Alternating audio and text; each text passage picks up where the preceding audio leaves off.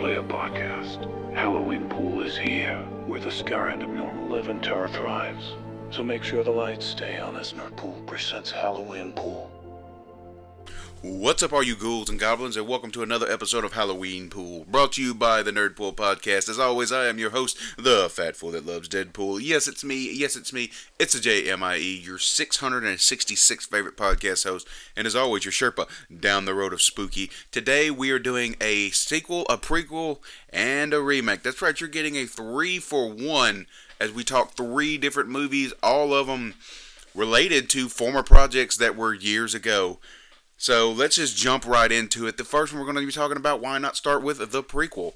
The prequel is The Munsters. 2022 has brought us The Munsters. If you don't know The Munsters are a television family from the 60s, and it ran from 64 to 66. It is based on the exploits of Herman, Lily, Eddie, Grandpa, and Marilyn Munster, the all-American family that just happens to be Universal Monsters, Halloween themed. You know, it's Frankenstein, it's Dracula, it's werewolves. However, this came out about the same time as, or exactly one day after the Addams Family, so they were both in that kind of aspect. There have been many attempts to recreate this. I'm a huge fan of the Munsters. I love the show. Fred Gwynne especially did an amazing job as Herman Munster in the original series, and Yvonne DiCarlo was so attractive as Lily and did an amazing job. I always kind of had a little thing for it, but that's not what we're talking about. We'll get into the Munsters another day. We're talking about the 2022 reboot, the prequel, directed by superfan Rob Zombie. Now, Rob Zombie is either a you love him or you hate him director. He's done multiple movies at this point, and some are great, some are not so great. I think I've kind of discussed a little bit of it. Devil's Rejects was amazing, and Witches of Salem, I still to this day don't know what the fuck the movie was about. So, but he being a super fan, they've tried to reboot the Munsters every few years, it seemed. We've had cartoons, we've had television shows, we've had a one-shot series on NBC that ran for one episode that just bombed completely. We've had multiple TV movies, they've had one big screen movie, and yet this was going to be the next adaptation of it. And again, with Rob Zombie being a super fan of the show, I was like, okay, I'm going to give it a chance. I think this could actually work. It's going to depend on the casting and how he does it.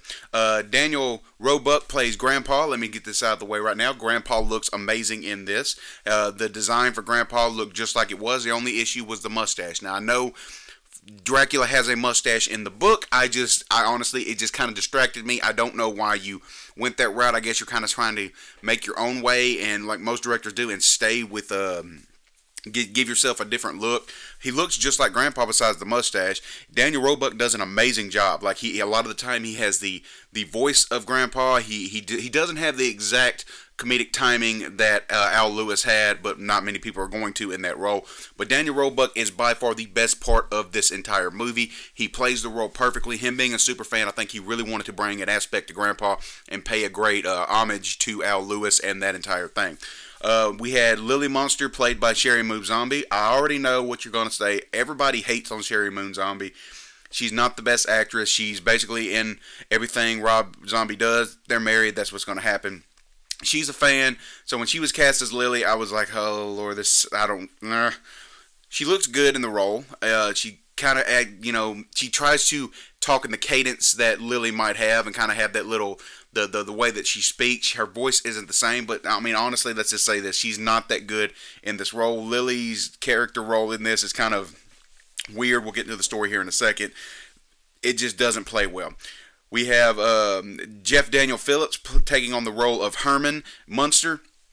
And I will say this, visually, he looked off. This being in color, the deep tone of green skin, for some reason, was kind of a little distracting. It's weird, I know, but it just didn't work. It seemed like they padded him in weird places.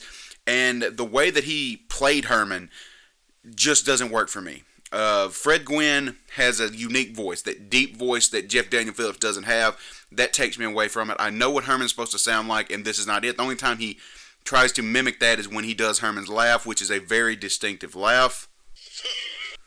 And he doesn't seem like he gets what Herman Munster is in this. I don't know if it was a direct result of Rob Zombie writing it this way, or if it's a character choice that Jeff Daniel Phillips decided to do.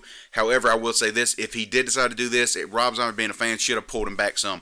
Fred Gwynne did a little slapstick, but he wasn't overly like this. The way that Jeff Daniel Phillips moves in this movie, the way he kind of talks, the way he acts, it's not Herman. He's too slapstick. He's like he's playing Jeff. It's like he's playing Jim Carrey playing Herman Munster. It's kind of like watching The Mask or Ace Ventura be Herman Munster. It just didn't work. And again, the voice, not having that deep Herman Munster voice, just kind of takes me out of it.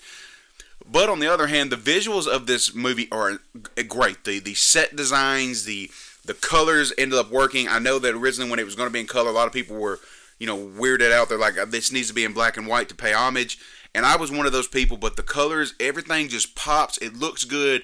Like I said, visually, all the set designs, everything looks great. You see throwbacks of characters from the show. You see new characters. We see Orlok, the vampire from Nosferatu in this. There's so much going on. Like, visually, it looks great. Story-wise, I kind of compare this to Napoleon Dynamite. Napoleon Dynamite is a great movie. I love Napoleon Dynamite, but it's like different skits put together based around a small plot of Pedro running for class president. This entire movie is based around Lily and Herman meeting for the first time and them falling in love, and we kind of get to see that. It's a prequel. Eddie's not in this. Marilyn's not in this. The story doesn't really make sense. We see Grandpa doesn't like Herman. I guess he doesn't think Herman's good enough for Lily. And then for some reason he just likes Herman, and they move to America into Mockingbird Lane. Again, spoilers for all of this. You know how it is. I'm going to be spoiling every movie I'm talking about, so I'm sorry I didn't say it before, but you know how I roll. So let's just do that anyway. But it didn't make a lot of sense. It was just a small story. Like, we see when they first meet. We kind of see them court a little bit, but it's kind of like rushed and montaged through a Sonny and Cher thing, through a Sonny and Cher type skit where they're singing, I Got You Babe, and we kind of see them dating. We see them go on their honeymoon, and then Lily's got a brother who's a werewolf, which says all weird things, but it kind of, I guess, would explain why Eddie ends up being a werewolf. I don't know why he was involved in this, but he owes money to a woman in Transylvania. She wants the castle. We find out later that she was one time married to the Count, Lily's grandpa. She wants to turn the castle into a casino. Herman ends up signing the castle over. I don't know how he's able to sign the castle over. He's not on the castle or anything, but they move that plot. They don't do anything to really get the castle back. It's just they give it up. We never see what happens, and it makes no sense.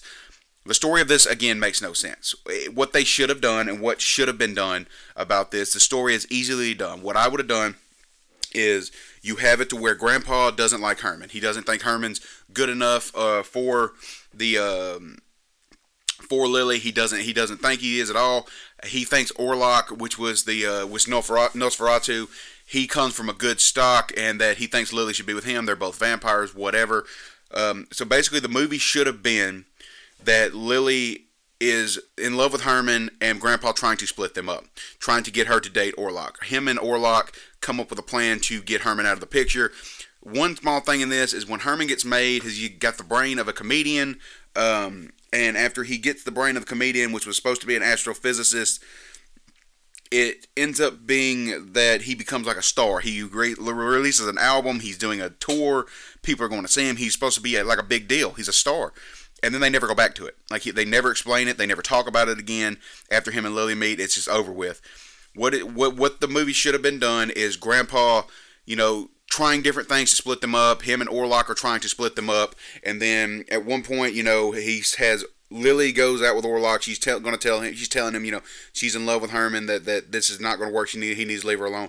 You have Grandpa show Herman that she's with Orlok and saying, this is what she needs. She needs someone who's, on her level, who could give her the things that you can't do, and you got to leave. And then Herman, he realizes he's right, and he tells Lily he can't be with her anymore, and then they split up. Well, then, Lily does though, I hate you, Herman Munster, for whatever, blah, blah, blah. And then she starts dating Orlok. She's not happy. You kind of see Grandpa start turning around, realizing that Orlok isn't the person for her.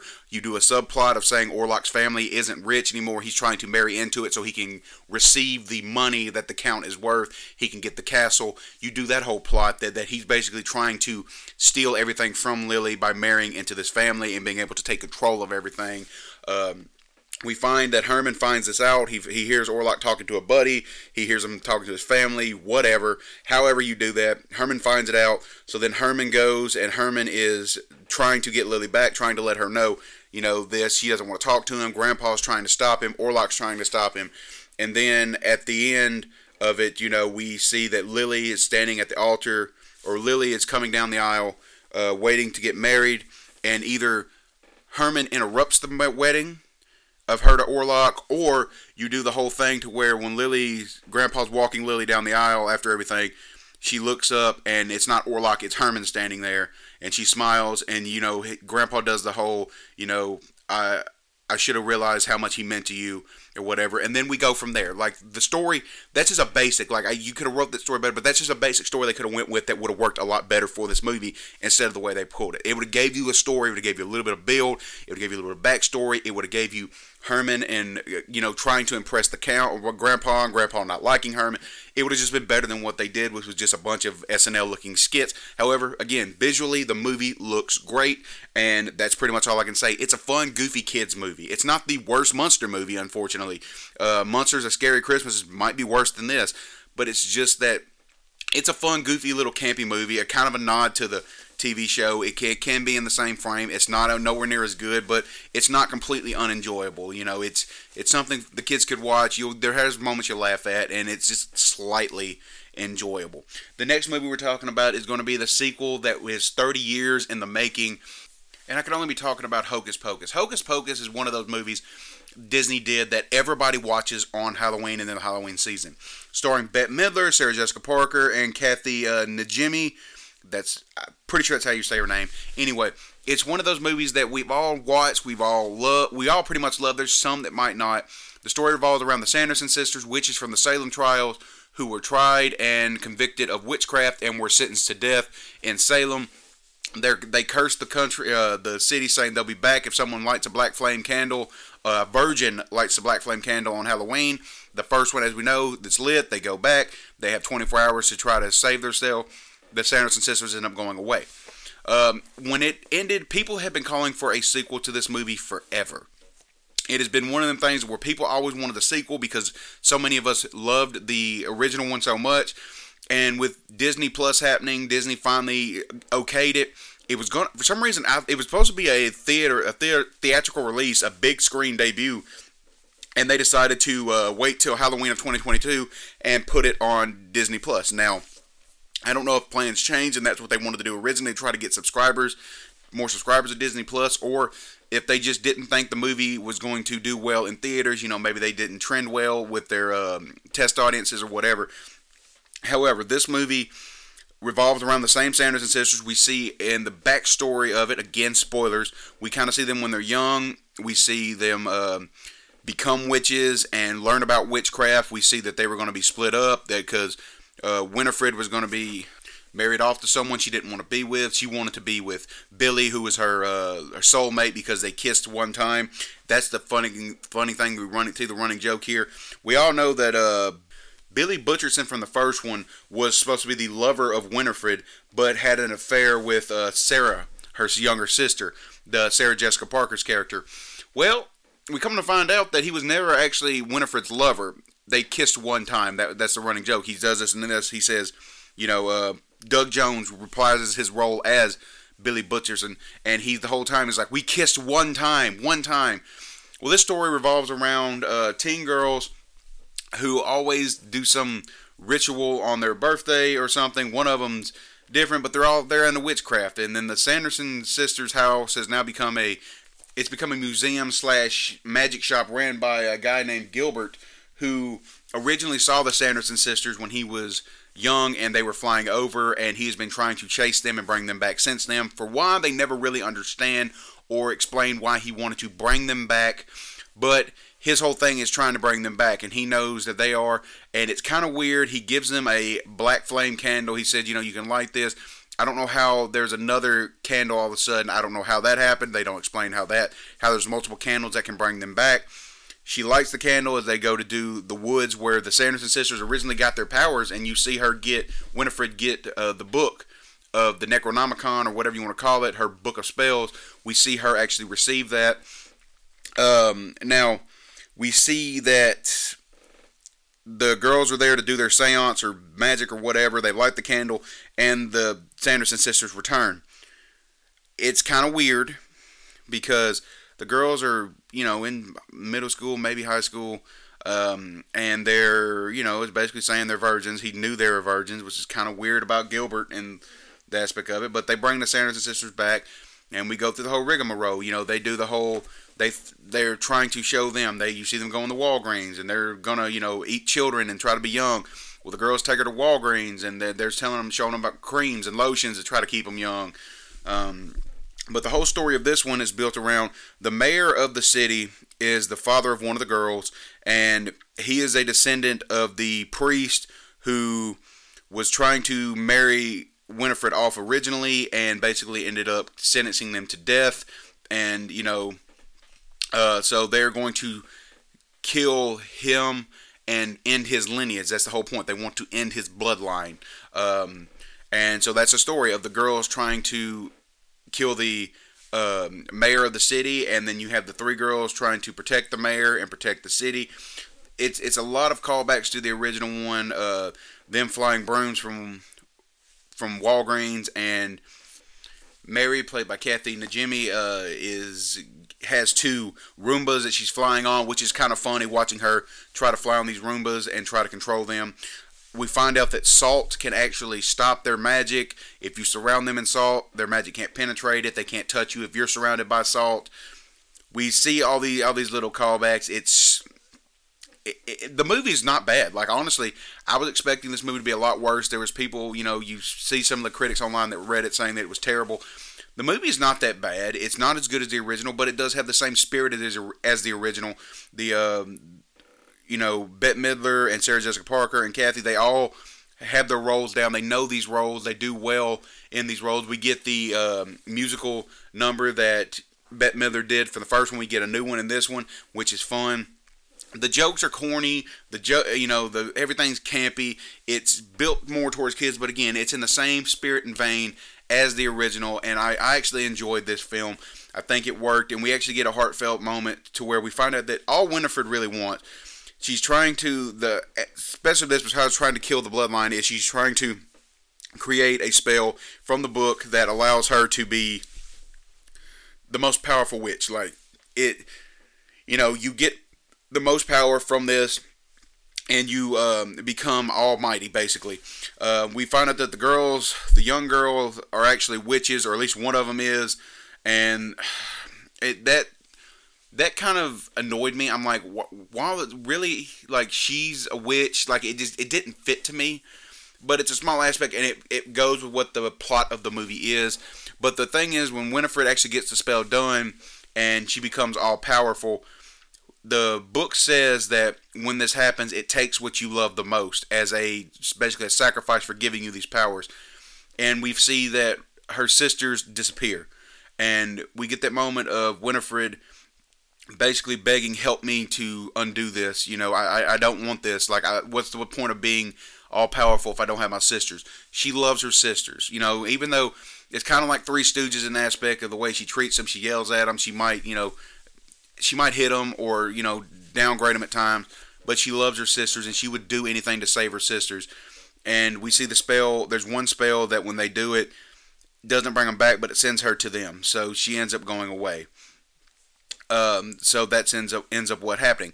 Could there be a third one? There always can be. But this one is, again, it looks the same. You can tell the people aged a little bit. They don't have that same youthful glow, but it works with how they are. They're trying to become young again. It actually works in that aspect because the Sanderson sisters are getting older, and that's bothering Winifred the most, and you can kind of see as she's aged a bit, it bothers her more that she looks older and she sees that she's older. But again, the movie it has a lot callbacks to the original. It's fun. It's jovial. It has, the moments that make you laugh, the moments that make you like, oh, like I said with them, it has a heart. This is one of the better sequels that are done, 30 years past when they should have been done. A lot of times when you get sequels, and I'm looking at you, Dumb and Dumber 2 and stuff like, and movies like that, when they wait so long to do sequels, a lot of times they don't work because they can't recreate that for a new audience or a new generation. This didn't try to recreate Hocus Pocus. This just added to that story of Hocus Pocus, and it made it for a newer generation, but also gave it for people like me who watched the original, who actually enjoyed the original. It's, fun for the entire family. That's what Disney does, and Disney did a great job here. My hat's off to Bette Midler and all of them for reprising these roles and keeping them relevant, keeping them funny, and keeping them sane, and again, giving them heart and giving them more a character development past what they were. They weren't just the evil witches looking to try to steal children and steal the souls of children to make themselves younger. We go from that to Winifred being I need my sisters, I love my sisters, I don't want to be without my sisters. It honestly is a great heartfelt moment, and it's a fun movie. If you have Disney Plus, if you're a fan of the original one, watch it and you'll enjoy it. Again, some of the stuff could be changed a little bit in my eyes, but the movie actually ends up being pretty well done. We're saving the remake for last. And I know what you're thinking. Wait, what's the difference between a reboot and a remake? Well, I'm glad you asked, Jay, because a remake is like a reboot where the studio doesn't care how the audience feels about the original movie, so they just keep the title, fuck up everything else, and ruin both flicks in the process. See? Hellraiser has had many incarnations. We've had some that are great. One is a classic in horror. It is horror and gory. Before horror and gore was a big thing, it was mainstream gore. Hellraiser 2 was good in the aspect of it built onto the story of 1. Bloodline told the making of the Lament box that contained Hellraiser, the puzzle box that you had to solve to bring Pinhead and the Cenobites. We've had, again, many ones. Everyone seemed to change the lore of the puzzle box, change the lore of Pinhead, bring the Cenobites in, change what the story was. Doug Bradley has played Pinhead in every movie except 3. He wasn't in Revelations in 2011, and he wasn't in Judgment in 2018, and he is not in Hellraiser 2022. This one is a remake. They're trying to remake the franchise. They're wiping the slate clean, and it's not a bad movie if you look at it in the aspect of all the films. It's actually one of the better sequels, I think, to the films, even though it's not connected to the original series. But again, most of the sequels after the second, the third one, or even the fourth one, I think it was, 1, 2, 3, and 4, they didn't really follow the story anyway. They just kind of did their own thing. The only thing that was there was the puzzle box and Pinhead. This one is a complete redesign. Hellraiser, the remake has been in purgatory in Hollywood for years. I know that from 2011, when they did Revelations, they were trying to remake the original one. They wanted to. Clive Barker was going to write it. He said he wanted to do what he originally had planned because he wanted money. He was going to get money to do it. The people who did Martyrs was signed on to write it, and there's been people attached to the script constantly, and it's just been in purgatory. It finally was picked up, and Hulu is going to release it. Hulu released it on Hulu instead of a theater release. They did this with Prey, the Predator prequel. It seems to be working for Hulu that when they release movies like this. And the movie, again, like I said, as a sequel, if you look at it in the series, is not bad. It's one of the better installments of the franchise. There are some issues I have with this. One is the story of this kind of completely changes what the puzzle box was. The whole thing about Hellraiser, Pinheads, the Cenobites, and this puzzle box was solving it was going to show you pain and show you pleasure. You could only get the pleasure by experiencing pain. There was gore. It was sex. It was, BDSM. It was all of this, and the iconic look of the Cenobites, the leather outfits, the skin ripped off, the gore, the chains. They kept the chains. They redesigned all of the Cenobites in this. They're kind of mechanical instead of wearing leather. They're not wearing anything. They're naked, but their skin is exposed or they're cut up. It's hard to explain exactly what they look like without actually seeing them. But I actually prefer the old look of it. The leather outfit, the gothic look, it kind of gave them a more sinister feel to me. It kind of gave them a feel of what a quote-unquote demon would appear like in that form. The Cenobites are demons, but not demons. They're basically harbingers to show you, the pleasures and pain of the world. They show you things that no mere mortal can stand, and that was the whole point of this. Now, this is pretty much the same thing. Pinhead has been completely recast here. They have actually swapped genders. Pinhead is played by Jamie Clayton in this. The actress, she's been in Netflix Sense8. She's been in The L Word. And when they said that they had cast her in this role, again, Doug Bradley's available, and Doug Bradley gave her the seal of approval. They usually do. I was hesitant. And again, it's not because it's a woman. Let me get that out of the way now.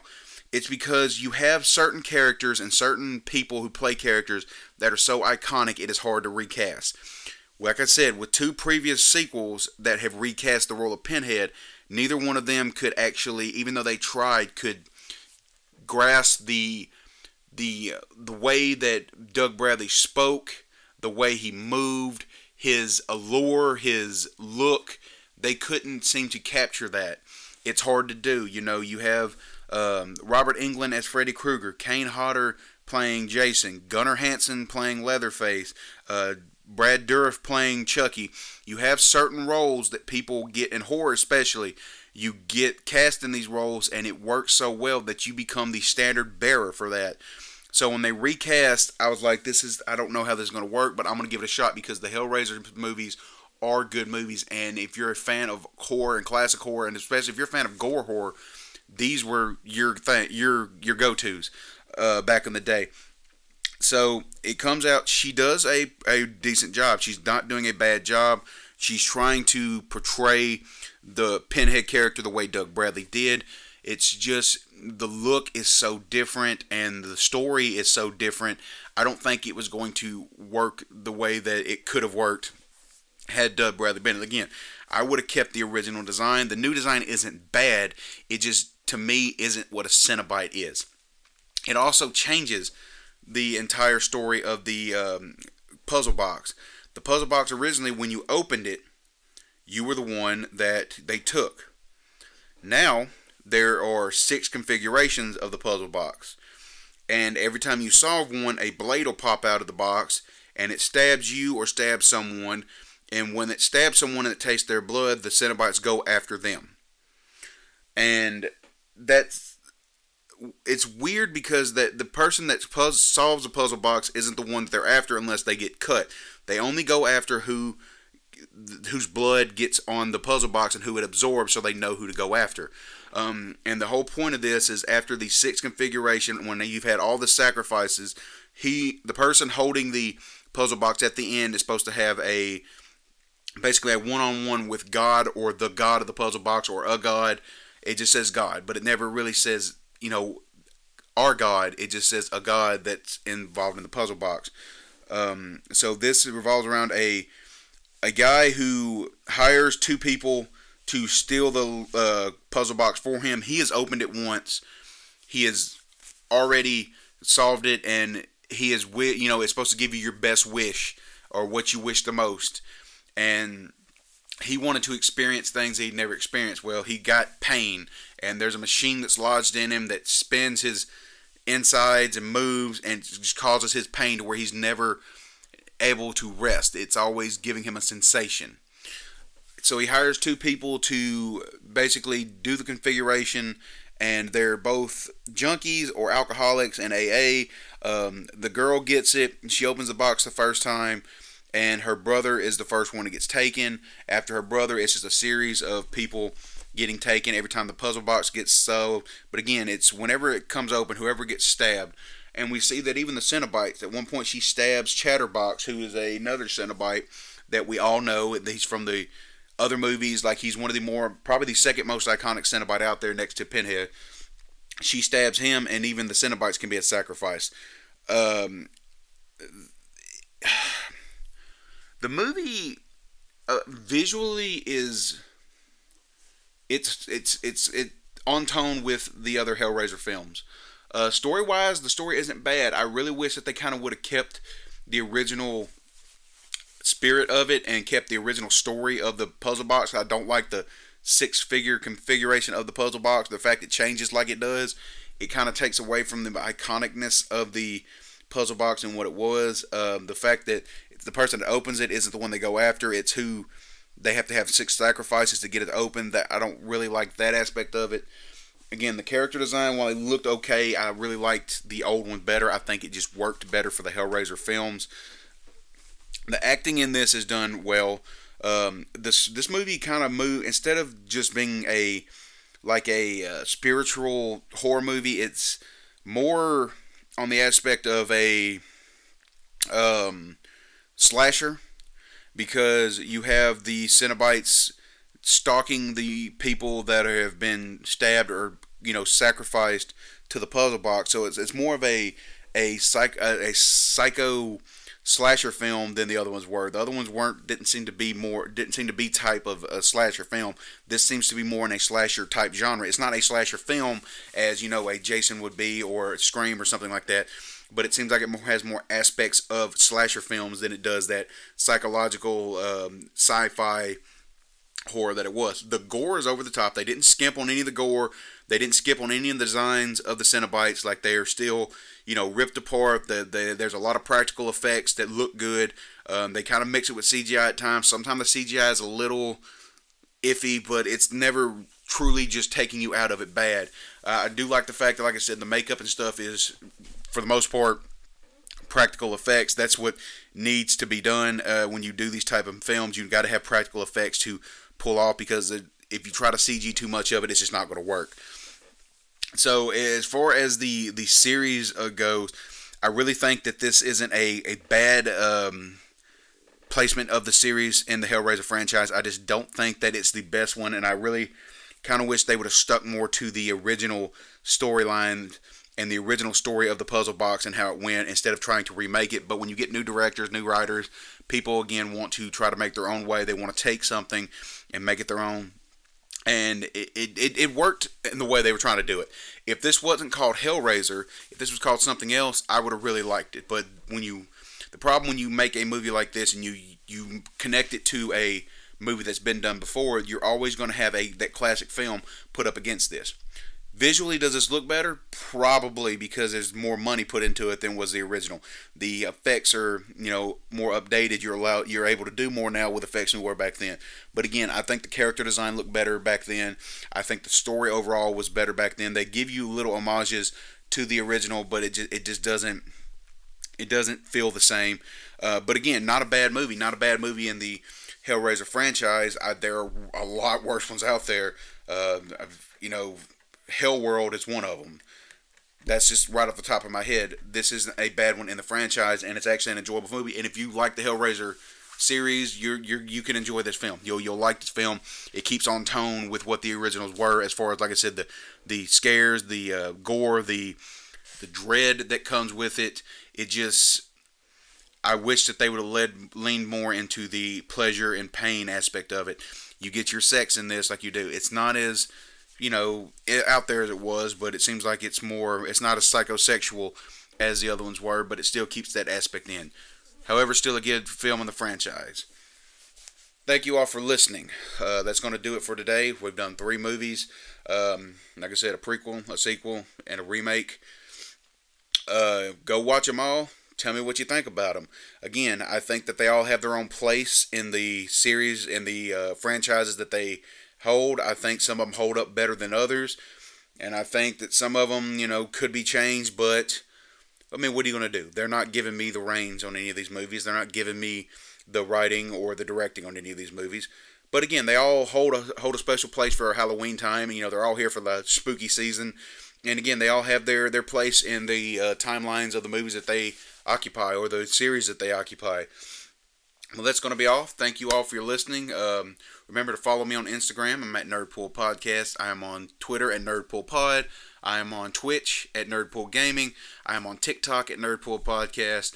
Thank you all for the love and the support. Remember to click that like button, click the share button.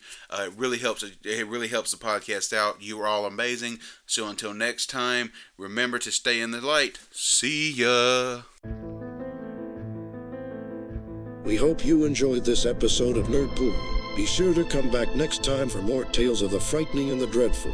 Until next time, remember to avoid things that go bump in the night.